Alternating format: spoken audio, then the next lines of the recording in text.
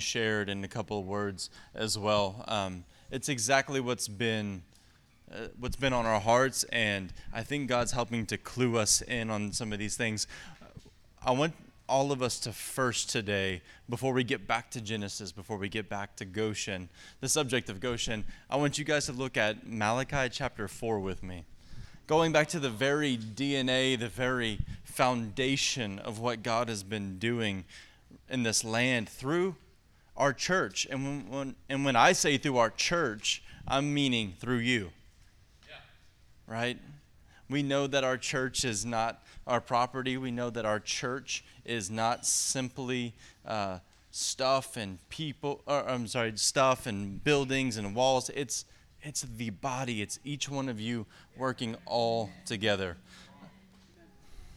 You guys in Malachi 4? Well, I told you the wrong scripture. Look at Micah 4. Sorry. Just a few chapters back. You'll make it.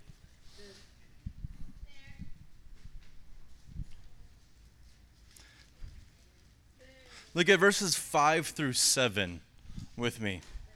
It says, though all the peoples walk each in the name of his God, as for us, we will walk in the name of the Lord our God forever and ever.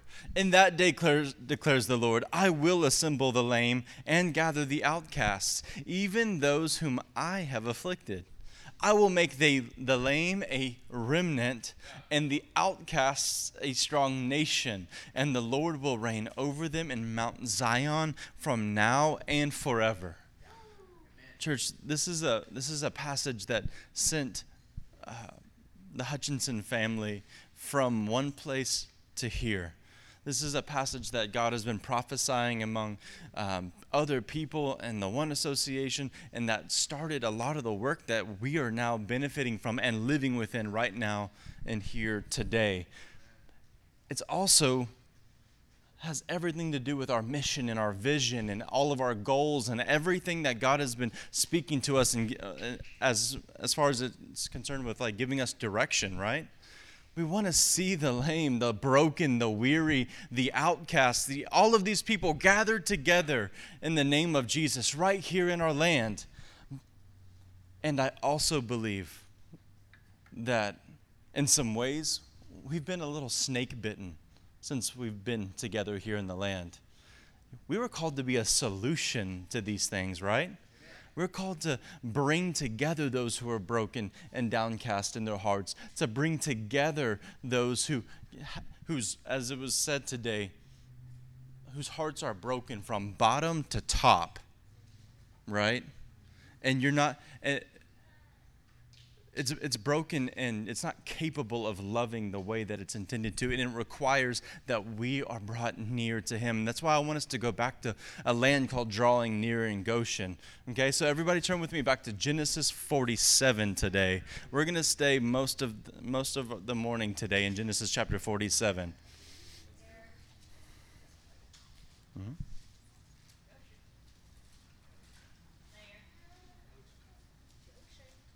Say Goshen when you get there.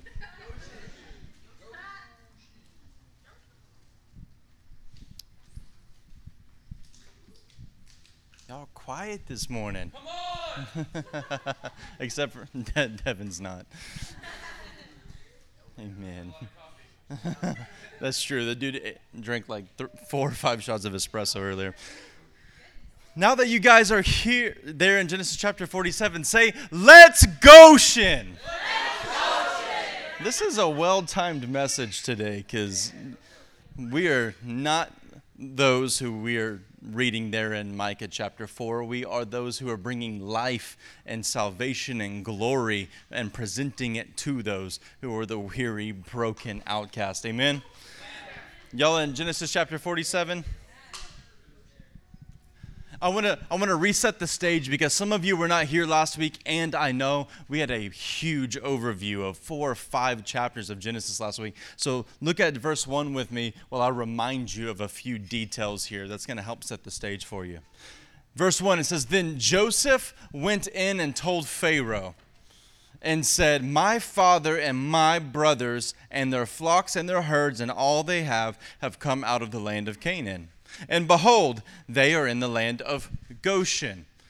We're no longer talking about right now today, church, of learning to recognize Goshen, learning to arrive at Goshen. In reality, you and I have been living in it. Most of you in this room have been living in it for years. We were taken out of a place of famine. We were placed into a land that also had famine, but yet not one of us have starved in these last years or months that we've been together, right? So I'd say we're in Goshen whether you recognize it or not. Whether you have been living in the joy of Goshen or not, we've all been living in it this entire time. And so we're not talking about arriving at it today. You are in it. Say, I am in Goshen. And then today's title of the message, come on, Judah. Say, let's Goshen. Guys, this is a mentality. It's a lifestyle. It's a heart posture that we will walk in this church, because there is nothing less allowed in the kingdom of God. It says, he took 5 men from among his brothers and presented them to Pharaoh. Then Pharaoh said to the brothers of Joseph, what is your occupation? So they said to Pharaoh, your servants are shepherds, both we and our fathers. They said to Pharaoh, we have come to sojourn in the land, for there is no pasture for your servants' flocks. For the famine is severe in the land of Canaan. Now therefore, please let your servants live in the land of Goshen. Then Pharaoh said to Joseph, your father and your brothers have come to you. They didn't come to Egypt for Egypt. They didn't come to this land because they thought it was theirs. It's not theirs. It wasn't theirs, but it now is, because they came to you, Joseph. It says in verse 6, the land of Egypt is at your disposal, Joseph. Settle your father and your brothers in the best of the land. Say the best of the land. Let them live in the land of Goshen, and if you know any capable men among them, then put them in charge of my livestock too, says Pharaoh. Then Joseph brought his father Jacob and presented him to Pharaoh, and Jacob blessed Pharaoh. Listen to this next part, in case you forgot from last week. Pharaoh said to Jacob, how many years have you lived? So Jacob said to Pharaoh, the years of my sojourning are 130. Few and unpleasant have been the years of my life. Nor have they attained the years that my fathers lived during the days of their sojourning. And Jacob blessed Pharaoh and went out from his presence. Do you know that you can still be the people of God, the chosen, set apart, anointed people of God, and be able to bless someone and look and sound completely miserable at the same time? How much did it really bless Pharaoh?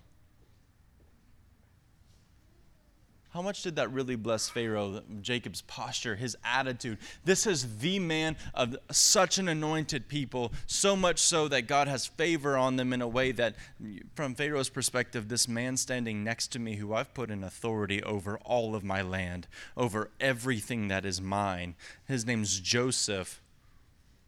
And he was a stranger that was found in slavery and was in one of my prisons, and now he's leading and overseeing my entire kingdom with me. And he's saying this is his family. So this must be the most God-ordained, anointed family on the face of the planet. And the guy comes up and he's like,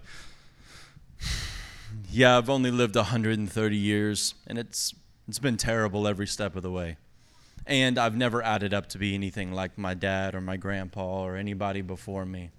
But bless you. In the name of my God, bless you.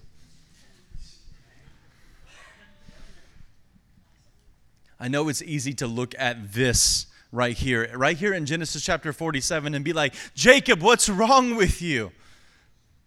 Church, we are living in a land that, as we've reminded you many times before, and I've lived here for, how long have we been here? 7 years, 8 years now? we've heard it so many times. This is a land where ministries go to die, where ministers of the gospel go to die. It's the graveyard of ministries. It's what it's called. And God in his goodness has just opened up our eyes and allowed us to see some of the depths of the things that we've not understood, why there was such a joy, why there's such a fire in us. And then all of a sudden, we're getting tired. We're getting weary. We're not sleeping at night like we used to. We're frustrated. We're worn out. Worn out. So whenever we go to bless someone, and they're like, give me the testimony of your life, of your years. And you're like, it's hard. And that's with Pharaoh. What about whenever you meet other sons? And the whole way that you end up relating with them is, man, isn't it hard here in this land? Isn't it terrible? Don't they hate us here?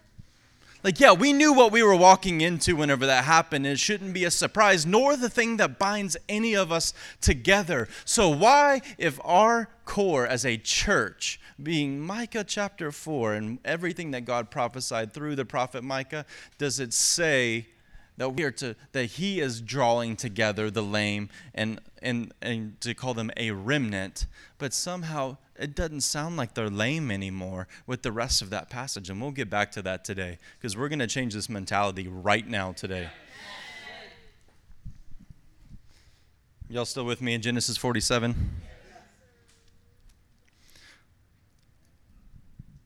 It says in verse 10, and Jacob blessed Pharaoh and went out from his presence. So Joseph settled his father and his brothers and gave them a possession in the land of Egypt, in the best of the land, in the land of Ramses, as Pharaoh had ordered. Joseph provided his father and his brothers and all of his father's household with food, even according to their little ones. It wasn't just mom and dad get fed and maybe we can just stick our kids in a program and just watch them learn how to just go and get fed nothing and live on spiritual junk food and cartoons and everything else. No, like God fed every single one of them, even their children. They were all filled in a land of famine. Y'all remember that? Remember that the famine wasn't only in Canaan and the promised land. It started in Egypt. Look at verse 13. It says, now there was no food in all of the land. So how is it that they have plentiful food, even enough for their little ones? Guys, They didn't learn how to live on less. They didn't learn how to be like, oh man, like, well, we've been boiling bones in the water and getting a little bit of protein and nutrients just to get a bone broth to get by. We've not been having to travel to another land because Egypt had the famine also. No, we're here in Egypt right now. And though we are looking forward to another land in the age to come, this land that I'm in right now, it looks like everyone's dying around me. Even some of you in this room today look like those who are dying. But that's not who you and who I have been called to be. As those who have been chosen by God, there is a life and an abundance that we live in, even though the whole world is perishing away. Says there was no food in all the land. Verse 14, Joseph gathered all of the money that was found in the land of Egypt and Canaan. This dude wiped out 2 whole nations.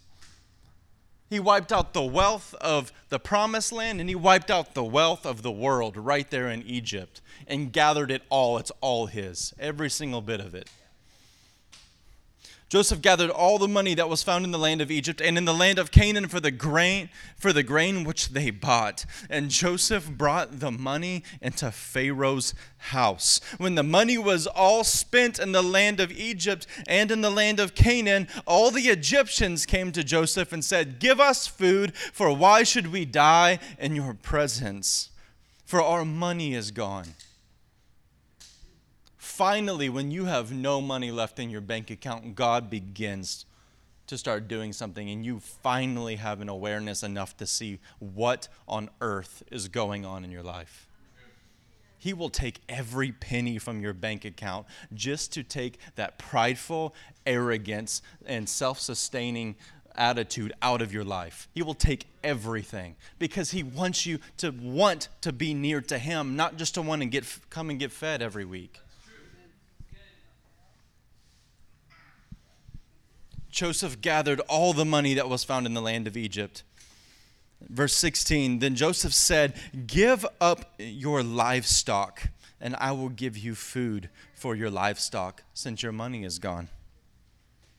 Give us your means of also generating more money. So all your money is gone. Now give me your means of generating more money.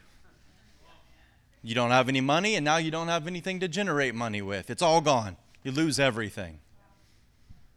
This is starting to sound incredibly familiar with my life and a few others here in this room. It says, give up your livestock, and I will give you food for your livestock, since your money is gone. So they brought their livestock to Joseph, and Joseph gave them food in exchange for the horses and the flocks and the herds and the donkeys. And he fed them with food in exchange for all their livestock for that 1 year. Your sacrifice to purchase a good word from the Lord, your sacrifice to just get some progress through 1 year with the Lord, that's all it gets you. Because by the time the next year comes, you're looking for something new. You're hungry again, and your storage is empty. So you're like, God, what's new this year?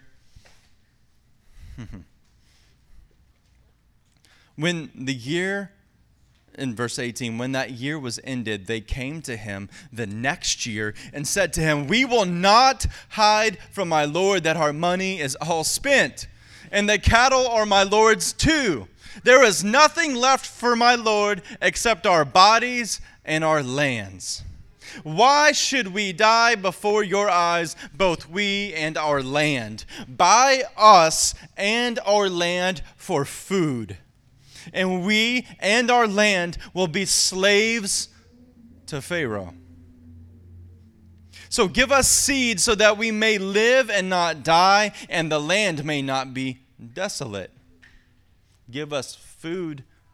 Give us the bread for us eaters and the seed for us sowers. We need to produce more, and we need some right now too. This starting to sound just like a normal charismatic church service right now. God, I lay myself down before you. Lord, just make me weep, make me soften my heart again, God, just so I can get something good from you today. Just so I can take something good to go home and teach my family. Let me make myself pathetic in your sight. Let me not even humble myself, but degrade myself and beg you as if you have not already made it available to me.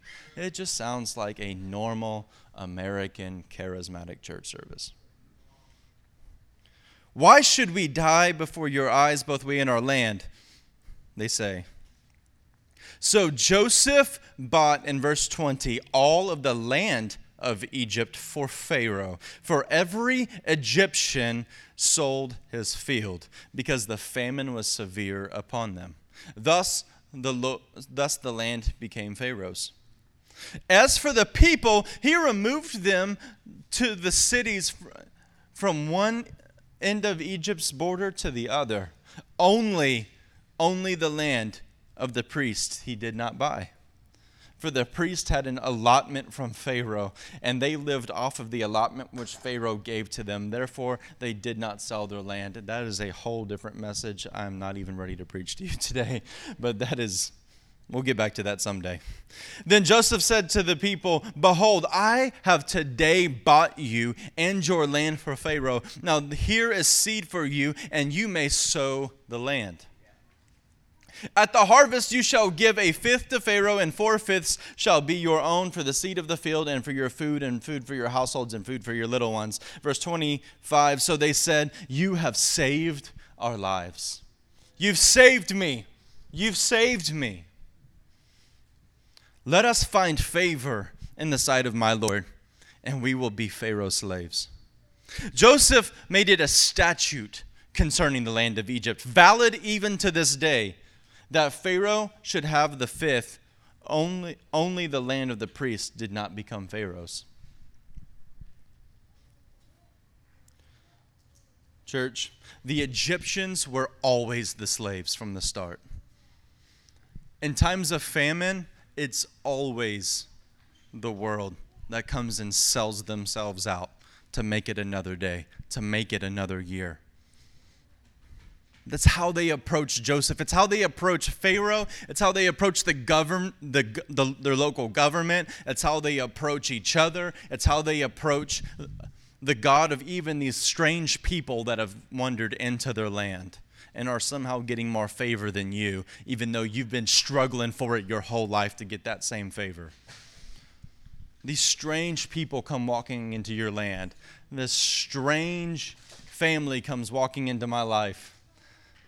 And there's a grace on Devin Hutchinson that I had been fighting my whole life to get to experience.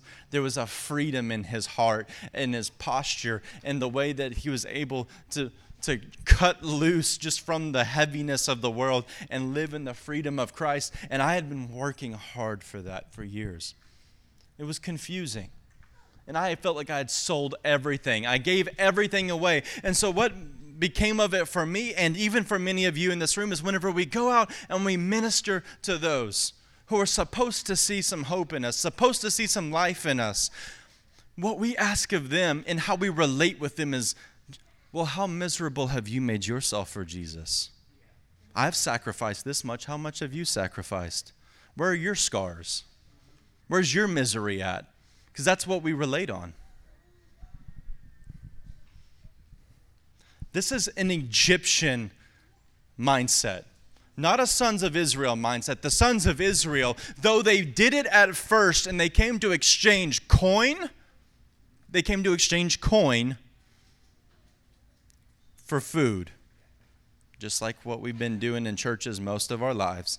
Go and pay our tithes and offerings, and we get a good word in exchange, and we make it another year, and we come back over and over and over and exchange money for food, money for food, money for food, our whole lives. But this time, Joseph put their money back in their bags because he said, it's yours by way of my favor. It's yours, and you don't have to sacrifice anything to get it. You just get it because you're mine. This is something worth being excited about, being joyful about having a mentality switch, church, because there is a whole world living in darkness, just like what we read in Exodus 10 last week, that whenever all things hit the fan, as they say, in the whole world, I don't think I should finish that. Okay, yeah, and then when all of the cloud coverage comes over and the darkness is tangible, as that plague of darkness came in the days of Moses, there were lights in each of the homes of Goshen. So why is it that we try to minister to people by way of relating to their darkness, relating to their slave-like mindset, relating to the posture of misery and being pathetic-minded and pathetic in your... Guys, this is just not what Jesus paid for. I've lived under the weight of this for too much of my life now, trying to earn the favor, trying to earn the excitement, to earn the promise that God had put over my life and earn the favor of men. And now that He has opened my eyes, I might have said it last week, but I feel like I can breathe again.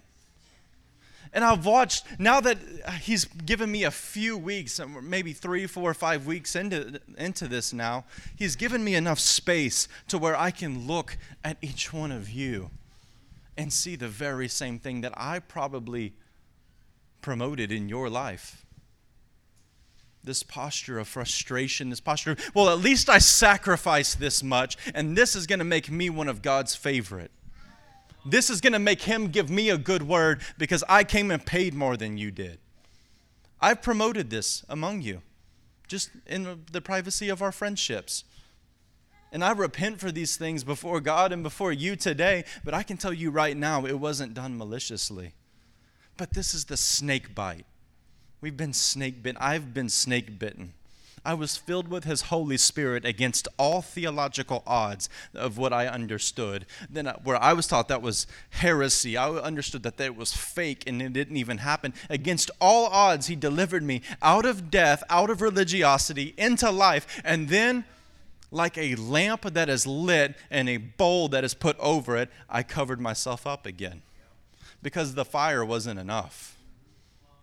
I had to control it and manipulate where it was going. Church, we weren't called to light a lamp and put a bowl over it. You were called to be lit up by the Holy Spirit and placed in the middle of the room so that everyone might have light, even like the houses in Goshen in Exodus chapter 10. Think about that for a minute. Let's Goshen. Church, we have to fix this mentality. And today's message is like a little bit from me, but it's like mostly from Landon and Emily. They just let me preach it. And so I'm excited to show you guys this next thing here. Look at Joshua chapter 9 with me. Landon and Emily are helping to set me free. So, oh yeah, rays of sunshine.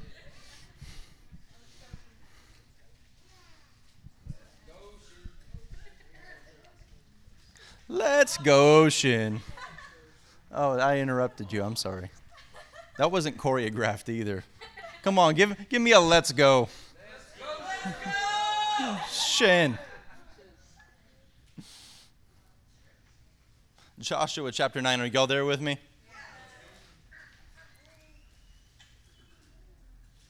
Listen to this.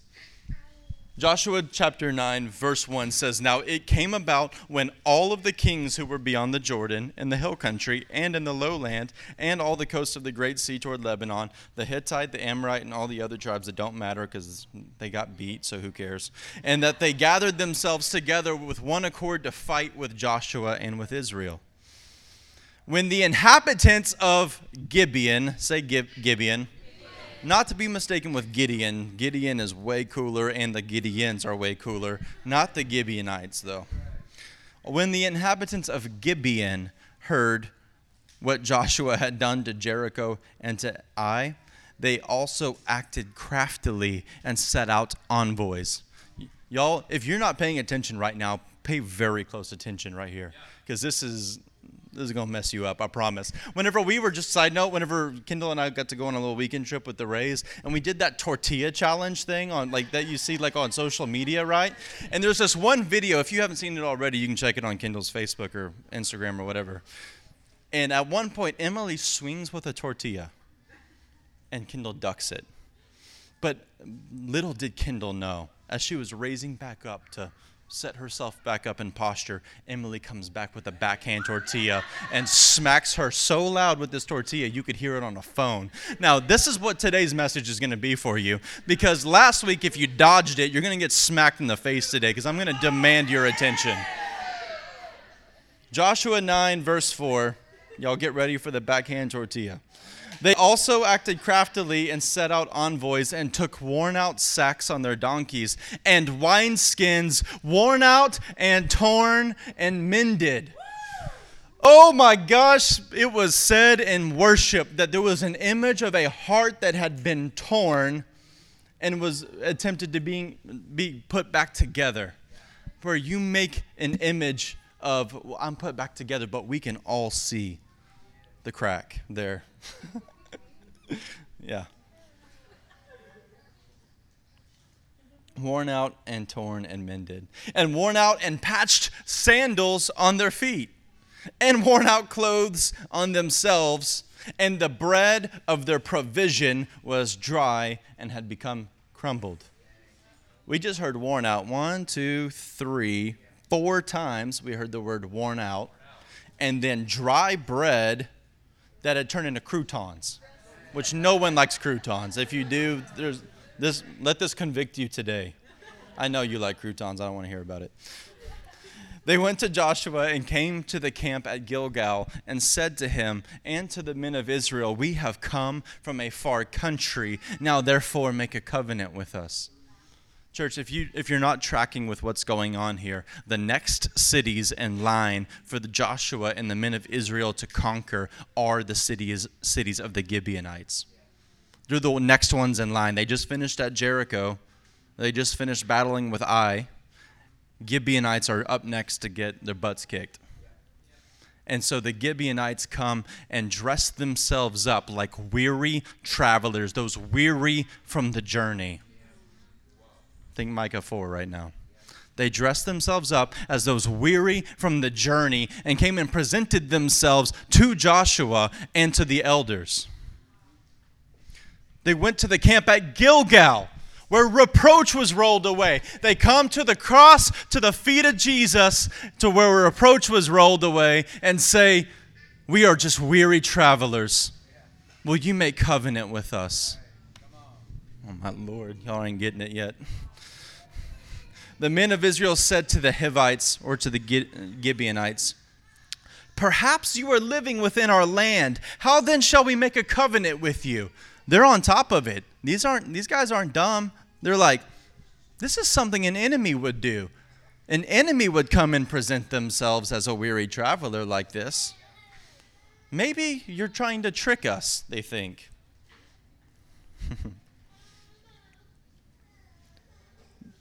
He said, "How then shall we make a covenant with you?" But they said to Joshua, "We are your servants." Then Joshua said to them, "Who are you and where do you come from?" They said to him, "Your servants have come from a very far country because of the fame of the Lord your God. For we have heard the report of him and all that he did in Egypt, and all that he did to the two kings of the Amorites who were beyond the Jordan, to Sihon, king of Heshbon, and Og, the king of Bashan, who was at Ashtaroth. So our elders and our inhabitants of our country spoke to us, saying, 'Take provisions in your hand for the journey, and go to meet them, and say to them, we are your servants. Now then make a covenant with us.' This, our bread that we hold today, was warm when we took it for our provisions out of our houses on the day that we left to come to you. And our sandals are worn out because, It says, but now behold, in verse 12, it is dry and has become crumbled. This food, I need what you have because this food that I used to get, it just doesn't cut it anymore. These wineskins which we filled were new, and behold, they are torn. And these, our clothes and our sandals, are worn out because of the very long journey. So the men of Israel took some of their provisions and did not ask for the counsel of the Lord. Joshua made peace with them and made a covenant with them to let them live, and the leaders of the congregation swore an oath to them. It came about at the end of 3 days after they had made a covenant with them that they heard that they were neighbors and that they were living within their land.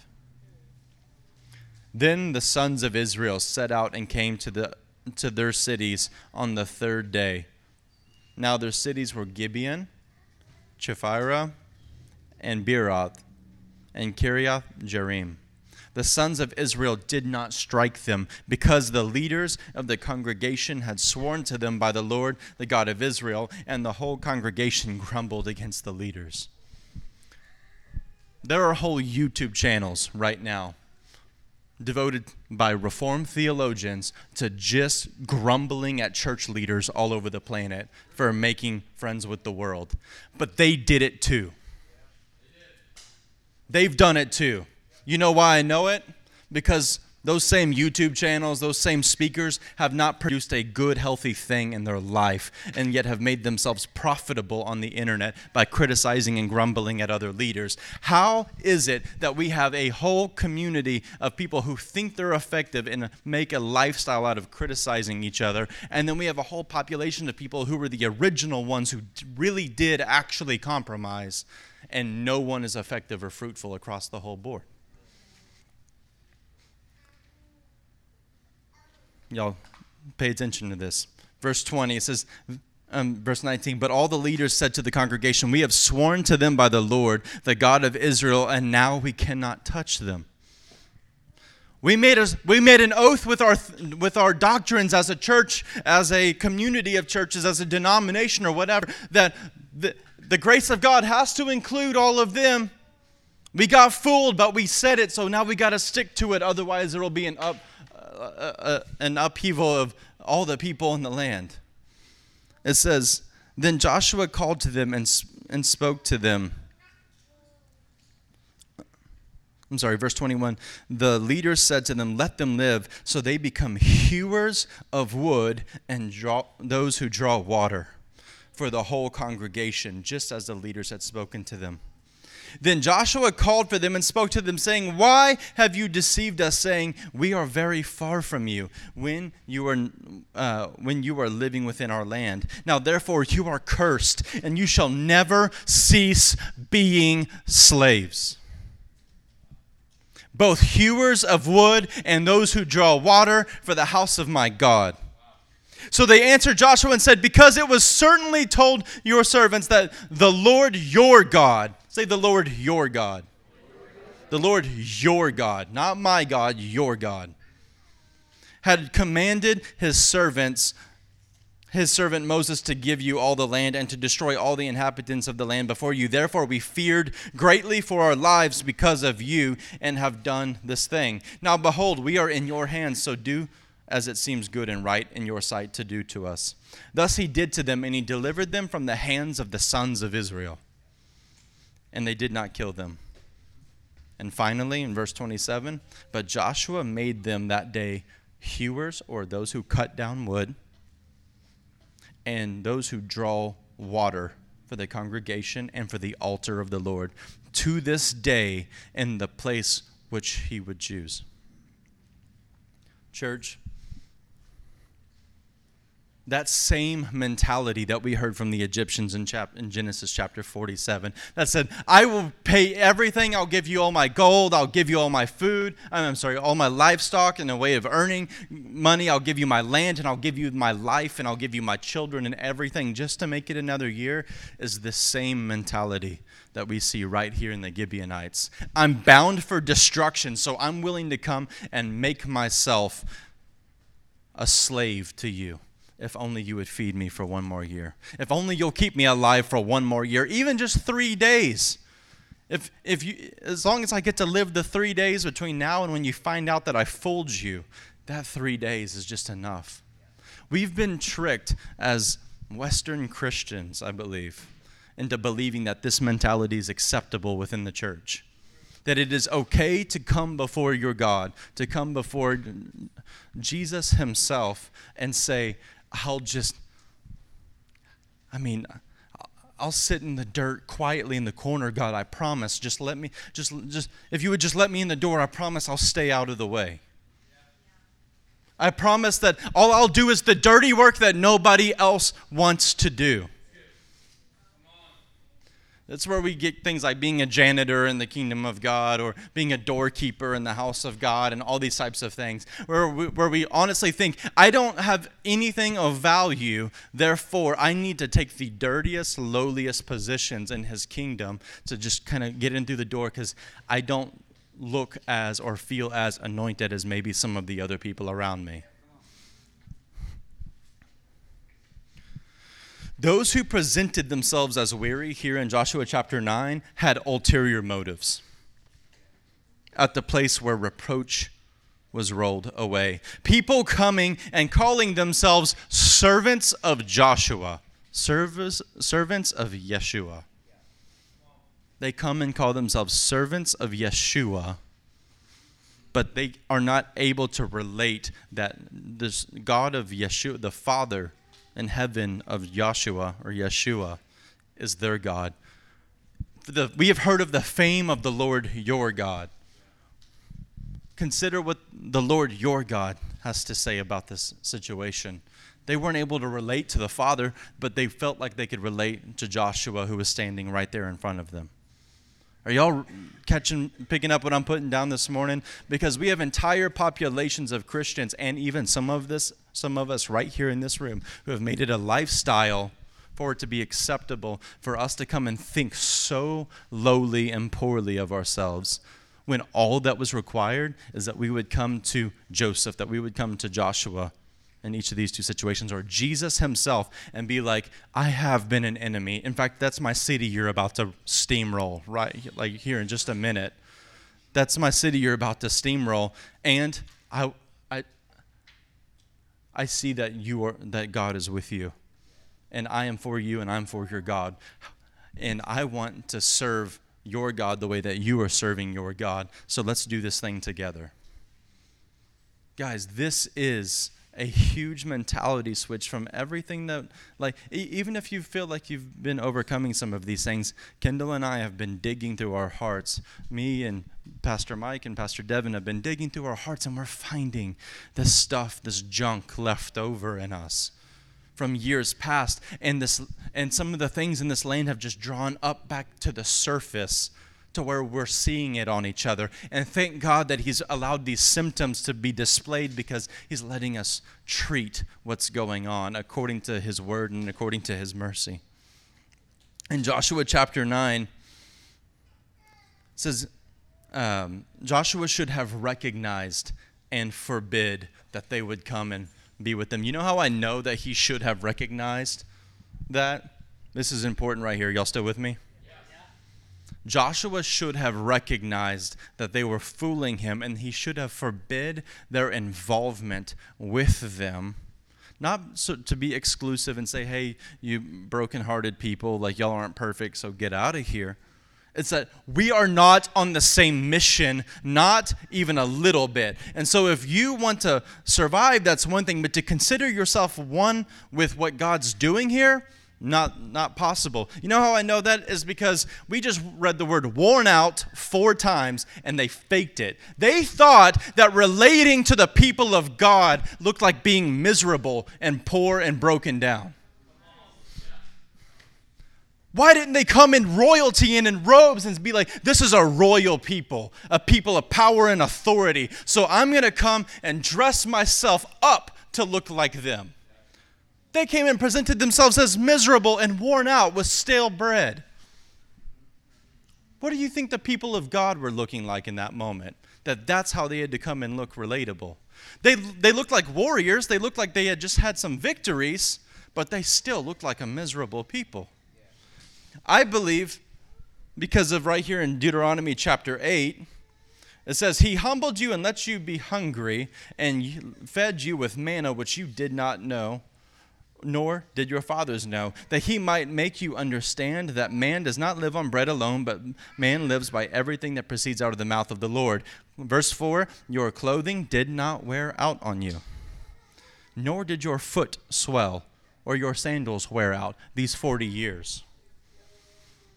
We can so easily, though we are being delivered out of slavery into a promise, we can so easily get into this mindset that it's been miserable. My years have been short and miserable, and they do not attain to that of my fathers.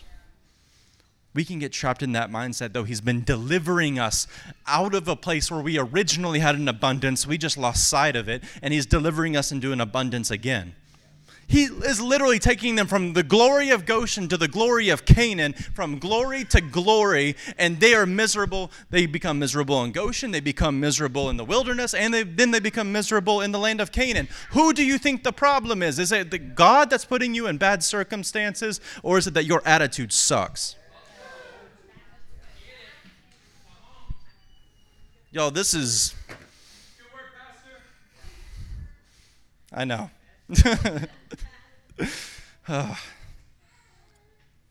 Joshua should have recognized it and not found anything relatable with these people. Why did Joshua not recognize the Gibeonites, though he gave them, though he gave an effort to inspect it even? I believe there was a familiarity with something he saw in them, which was weariness. I believe Joshua, who is at best a foreshadowing of Jesus, but certainly no Jesus at all, had a weariness in him from the journey that he allowed to commiserate upon with the Gibeonites, though they were fooling him. It wasn't even real weariness. They were just faking it. Upholding covenant with these falsely weary enemies turns into placing men who are enemies in the place of influence within the congregation. What two jobs did they get? What two jobs did these men, these Gibeonites, these enemies who presented themselves as weary travelers, get? They get to cut the wood which is used to stand up the structure of the tabernacle, and they get to cut the wood for the fire that burns on the altar. And then they get to draw water for the cleansing of the priest, and they get to draw water for all of the people to drink from. Y'all, the first, about a year to 2 years ago, I was reading this, and I had the mentality, because it's the only lens that I had, was, oh man, that's me. I'm a Gibeonite. I'm an enemy of God that should have gotten wiped out. I don't deserve anything. And if I can just fool him, maybe I'll get a good spot in his kingdom. That is not at all what God's been teaching us these past weeks. So is it a good thing or is it a bad thing that Joshua was fooled? It was not a good thing. This is not a display of the mystery of the taking in of the Gentiles. That was displayed whenever Egyptians chose to leave their homes in Egypt and escape to Canaan with the people of Israel. That is the mystery of the Gentiles being brought in. This is not. This is more like the book of Jude that says to beware of those men who are grumblers and fault finders. And Jude writes that they are reefs. The word is interesting. In my NASB it says reefs, and in some of you it says something else. But it's a word that is used very metaphorically in the Greek, and it's something that if your ship is heading towards it, it'll hit it and it'll rip you to pieces. These are the men who are put in place of cutting wood for the tabernacle, wood for the fires on the altar, and drawing water out for the refreshing of the saints. How many pastors in positions of authority, how many elders in positions of authority are walking around giving good, refreshing words to people, but actually have no life in them at all and are enemies? It's hard to tell anymore. We've let the Gibeonites dress up among us everywhere, and it's toxic. This isn't for us to become more exclusive and more critical of the world. It's for us to recognize that we were chosen by him. We were beloved by him.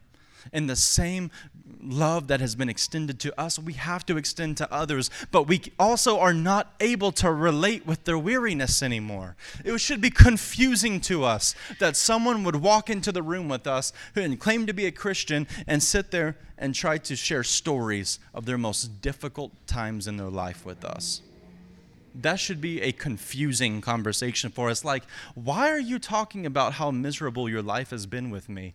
Because I'm in Christ and it's amazing. It might be difficult, but it's amazing. It's wonderful. We have been given a land called drawing near, and yes, it requires work. Work is not miserable. You are miserable whenever you don't believe that God is in the work that you're doing.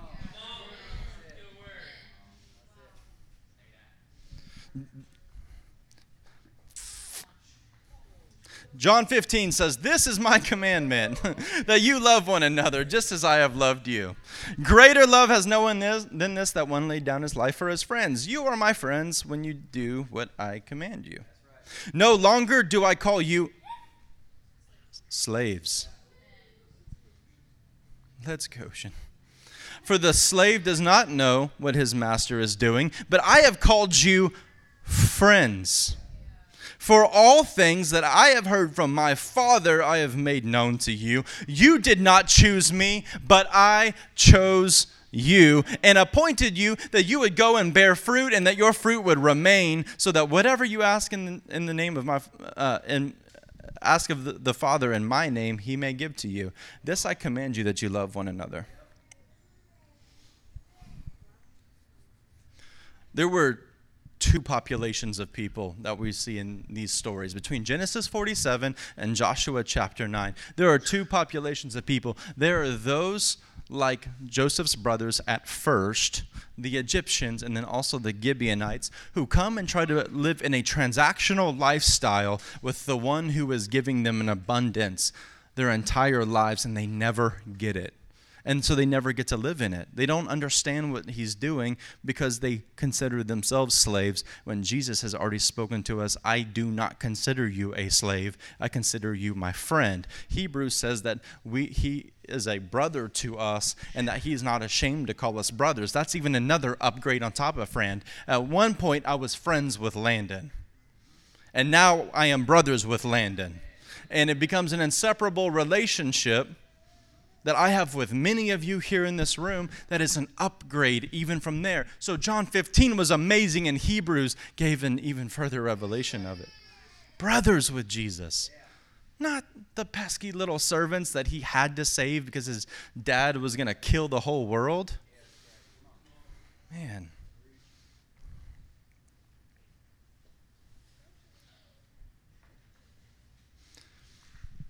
The brothers of Joseph and all of the house of Jacob were chosen by God. Those who think they can choose him are like the Gibeonites. Hear that. Their language indicates that they are there to serve Joshua and the people, but not their God. They are willing to give all they have to live another day, but will always remain servants and slaves and never sons. If you are recognizing right now today that you have had some of that mentality in you, you know what I'm talking about? If you've had some of that mentality in you that, okay, I see it in my actions, and even though I wasn't thinking it, I've been behaving this way, and I can see it now. I have walked or thought or behaved like a slave in exchange for, in a transaction for nutrition from heaven. Then you have to consider that maybe you've come to him as a Gibeonite and not as a son of Jacob or a son of Israel. Maybe you thought that for a moment, maybe I've thought for a moment that we could actually choose him and we would be saved by it. But where are you now? Are you weary every day? Are the defining characteristics of your life your weariness? Or are the defining characteristics of your life the cities that are falling because of your faithfulness? That's you, church. That's me. This is what we're called to live in. Bold statement here, guys. You can, as if we're short on those today, you cannot be weary or remain weary from the point of your acceptance of the glory that you were chosen by him. And you cannot remain in weariness or be in weariness and actually be walking in the full revelation of your sonship. It's impossible. They don't go hand in hand together because a son of God can be in the worst of circumstances. A son of God can be like Jesus, the Son of God, on a cross being crucified, 3 nails through different bones and ligaments of his body, bleeding with a spear on your side and a crown of thorns and a whole crowd mocking you, all of which not a single one of us in this room have ever experienced anything like that, and still know you're winning. Sons of God aren't weary. They might hurt. It might really hurt. It might really be painful. It might actually, you might spill some blood, but you're not weary. It's not a defining characteristic of any of us. Colossians 1:19. Yeah. Colossians 1:19 says this, "For it is the Father's good pleasure for all the fullness to dwell in him, Jesus, and through him to reconcile all things, having made peace through the blood of his cross. Through him, I say, whether things on earth or things in heaven. And although you were formerly alienated." So there is hope for the Egyptians. There is hope for the Gibeonites. There's even hope for the sons of Israel who don't understand their sonship and their brotherhood with with Joseph. There is hope for those people, but there's not an allowance to stay that way whenever you've been taken in. In verse 21, and although you were formerly alienated and hostile in mind, engaged in evil deeds, yet he now has reconciled you in his fleshly body through death, in order to present you before him holy and blameless and beyond reproach. At what part in those couple of verses I just read did it say that then you turned around and did enough good deeds to be considered holy and blameless and without reproach? They came to a place called Gilgal where reproach had been rolled away. If indeed you continue in the faith, firmly established and steadfast, and not moved away from the hope of the gospel that you have heard, which was proclaimed in all creation under heaven, and of which I, Paul, was made a minister. Now I rejoice in my sufferings for your sake. Suffering might be a real thing, but it doesn't mean there's weariness in it. I rejoice in my sufferings for your sake. And in my flesh I do my share on behalf of this body, which is the church, and filling up what is lacking in Christ's afflictions. Of this church I was made a minister according to the stewardship from God, bestowed on me for your benefit, so that I might fully carry out the preaching of the word of God. That is the mystery which has been hidden from the past ages and generations, but has now been manifested to his saints. How has it been manifested to his saints? Was it just that revival that happened down in Florida? Was it just the revival that happened up there in Toronto or in wherever, out Carolina, wherever? Was it a miraculous event, signs and wonders that did it? No. To whom God... That is the mystery which has been hidden from the past generations, but has been manifested to his saints, to whom God willed to make known which is the riches of the glory of this mystery among the Gentiles, which is Christ in you, the hope of glory. We proclaim him, admonishing every man and teaching every man with all wisdom, so that we may present every man complete in Christ. For this purpose I labor. There's still work. It's just not wearisome. Striving according to his power. His power, not mine, not my abilities, not my anything, his power, which mightily works within me. Guys, I'm approaching close to a completion here, and I want to make sure that you are getting these things today. Make sure you're taking note of each one of these things. We are removing this mentality of a slave, beggar, or weary traveler from our body. It's not allowed anymore. If you walk in this room and you have that, you are going to receive a huge hug from somebody and told, you are beloved by God and by me, and you have no reason to be weary today. It's been hard, I know, but he is more than enough.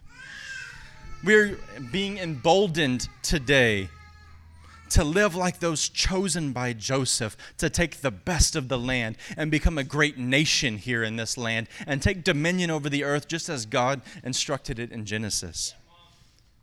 We are learning today how to recognize the weariness that remains within us, and that we cannot relate nor commiserate with those who are weary, for we have nothing in common. We're being reminded today that this place has been called a graveyard of ministries and ministers of the gospel, and that we have found this infection within us, but that Matthew 7 shows us that it can be let's just turn to Matthew chapter 7. I'm getting ahead of myself here, and it's something really good I want y'all to see. I said I was getting close to a close. I think so.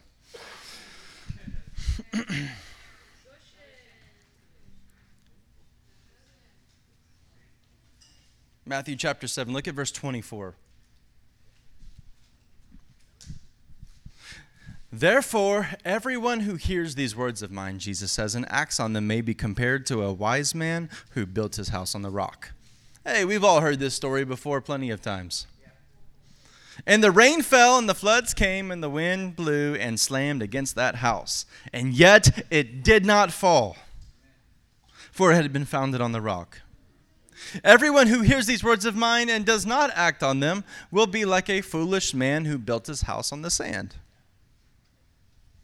The rain fell, the floods came, And the winds blew and slammed against that house, and it fell, and great was its fall. It's interesting. There's the same famine in Canaan as there is in Egypt. There's the same storm on the house that's built on the rock as the house that's built on the sand. Yet one stays standing and the other one doesn't. When Jesus had finished these words, the crowds were amazed at his teaching, for they saw that he was teaching with authority. Now think about this for a minute, because I've heard it said recently that the house that was built on the sand and the house that was built on the rock, y'all still with me? The house that was built on the sand and the house that was built on the rock were actually built on the same substance. You're like, what? Like, no, one was built on the sand and one was built on the rock.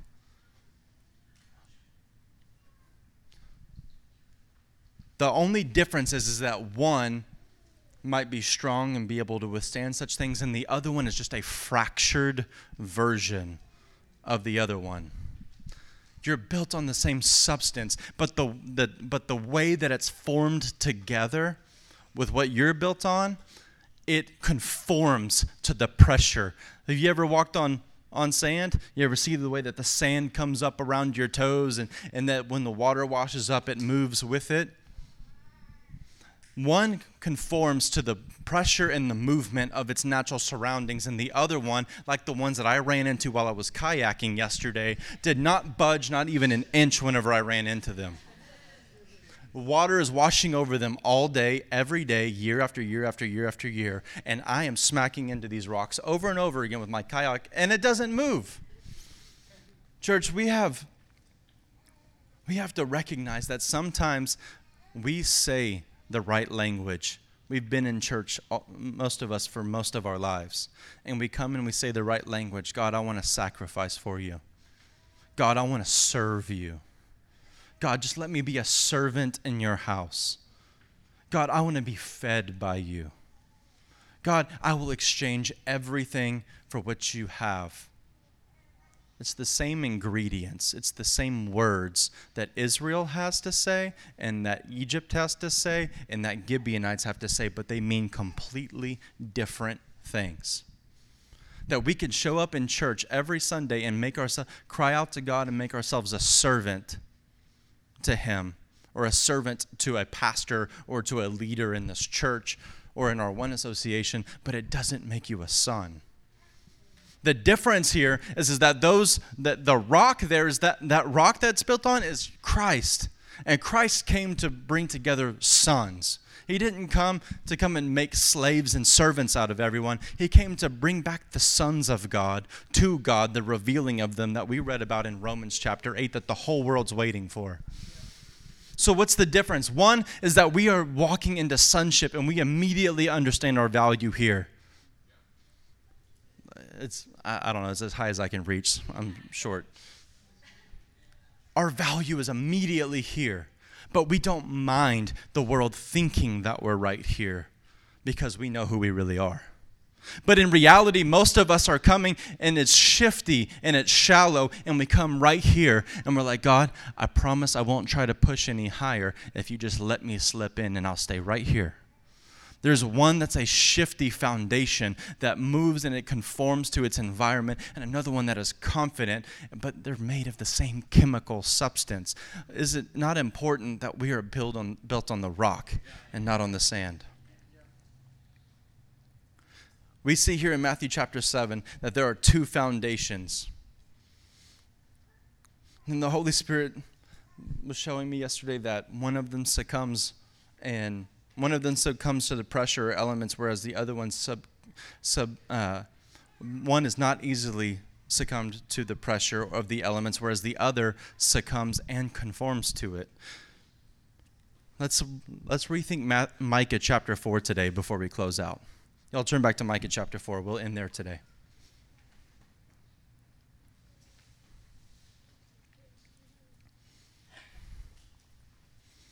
Say, let's Goshen when you get there.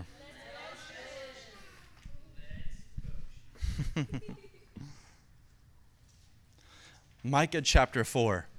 I want us to read more than just those 2 or 3 verses that I read earlier. This will be our last passage today, so I need you to focus with me. Micah chapter 4, verse 1. And it will come about in the last days that the mountain of the house of the Lord will be established as the chief of the mountains. It will be raised above the hills, and people will stream to it. It's like a city on a hill. Many nations will come and say, come and let us go up to the mountain of the Lord and to the house of the God of Jacob, that he may teach us about his ways and that we may walk in his paths. For from Zion will go forth the law, even the word of the Lord from Jerusalem.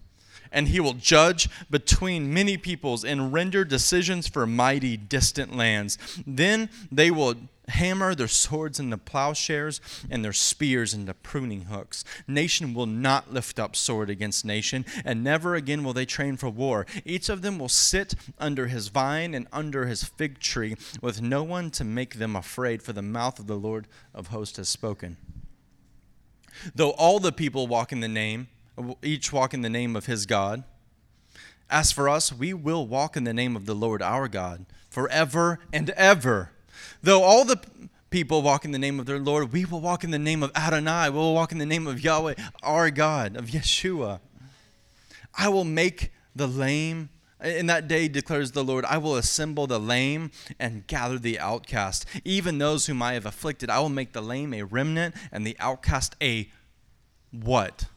A strong nation. And the Lord will reign over them in Mount Zion from now and forever. As for you, O tower of the flock, hill of the daughter of Zion, to you it will come, even the former dominion will come, the kingdom of the daughter of Jerusalem. He has to include that because the inheritance of what they're receiving is the entire earth. And he's like, hey, and surprise, even Jerusalem is yours. It says there you will be, verse 9. Now, why do you cry out loudly, Remnant Church? Why do you cry out loudly? Or why do you grumble under your breath?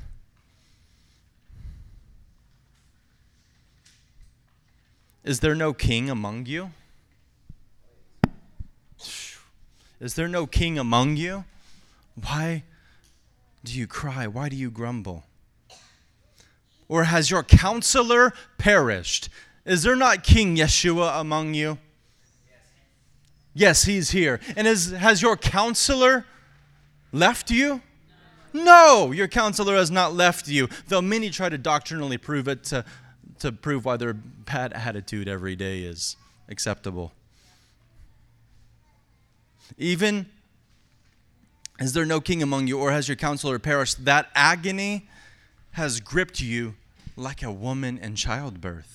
Writhe and labor to give birth, daughter of Zion, like a woman in childbirth. For now you will go out of the city, dwell in the field, and go to Babylon. There you will be rescued. There the Lord will redeem you from the hand of your enemies. And now many nations have been assembled against you, who say, let her be polluted, and let her eyes gloat over Zion. Let our eyes gloat over Zion, like that of the Gibeonites. But they do not know the thoughts of the Lord, and they do not understand his purposes. For he has gathered them like sheaves to the threshing floor. Arise and thresh, daughter of Zion. Arise and thresh, daughter of Zion. For your horn I will make iron, and your hoofs I will make bronze, that you may pulverize many enemies, many peoples, that you may devote to the Lord their unjust gain, and their wealth to the Lord of all the earth. Guys, Micah chapter 4 did not call a single one of us to bring in the lame and the brokenhearted and the weary and commiserate with them. We have nothing in common. You should feel like you have nothing in common. The abundance that we've seen even circumstantially recently. We've had new jobs. We've had bank accounts get filled up. We've had needs met. We've had miraculous healings. I had an allergic reaction the other day that I should have been hospitalized from, and it was stopped right in its tracks. We have had circumstantial thing after reason after reason after reason to believe that we are in Goshen, but what if we had actually believed it the whole time? See, I'm trying to say to you today that yes, things will be difficult. We do have enemies, and there are people out to shut this thing down. But what's going to keep them from being able to do that is not us hiding our fire under a bowl so that they don't come and try to mess with us, because we're just going to be the little remnant hidden back in the woods on the loop here in Denton, Texas. No, you are a city on a hill in Micah 4 that many nations stream to. God will do such works in Remnant Church among you that we will have people from other countries show up on our property and heard that God is moving mightily here. And then we're going to be like, well, take us back to your family. We want to tell them all about it too. Let's make it happen there too. Guys, this is who we are called to be. Y'all stand up with me. We're going to victoriously proclaim and praise God on our way out today.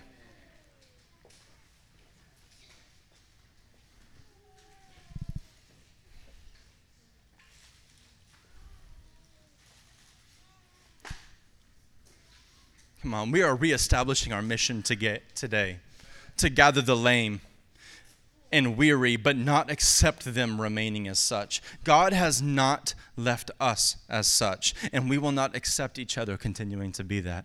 I love you guys too much, and He has loved me too much to allow me to continue in the misery I've been living in. He has given us a land where we can draw near to Him. He has given us His Holy Spirit, His Counselor. The King is among us. And we have no reason to be perishing in heart.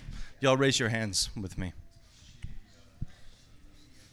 God, we are proclaiming victory among your people today, even among ailments and sicknesses today, even among flesh that is tired, God, and hasn't slept enough and feels sick. Right now, today, God, we say that in all circumstances, your people are victorious. Whether we're in the land that we are eventually going to, or we are in the land here of Goshen, a land where that seems far away from your promise, but it's really a land where you're drawing near to us. God, we say that we are victorious in all circumstances. God, we say that we are excited to go and labor in the fields of Goshen where you have given us. For your nearness to us is not a lack of work. It's just a lack of weariness. It's a lack of striving. It's where we can thresh, God. It's where we can uproot the weeds. It's where we can take out the rocks. It's where we can plant the seed you've given to us. And we believe, God, we believe, Lord, that you will make the fruit grow.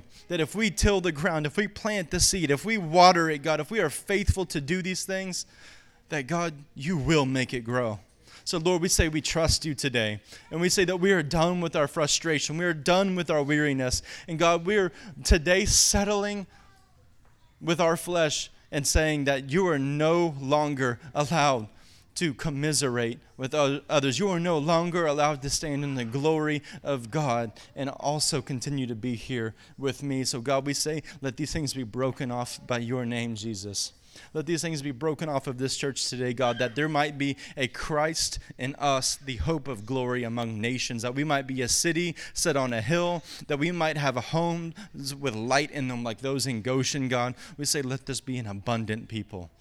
Let this be a great nation that is growing here, God, though, where we will see the nations of this world come and turn to you because of your glory being displayed in your saints right here in this room. God, we say we love you and we thank you for what you have done for us and are doing for us, God. We love you, and in Jesus' name.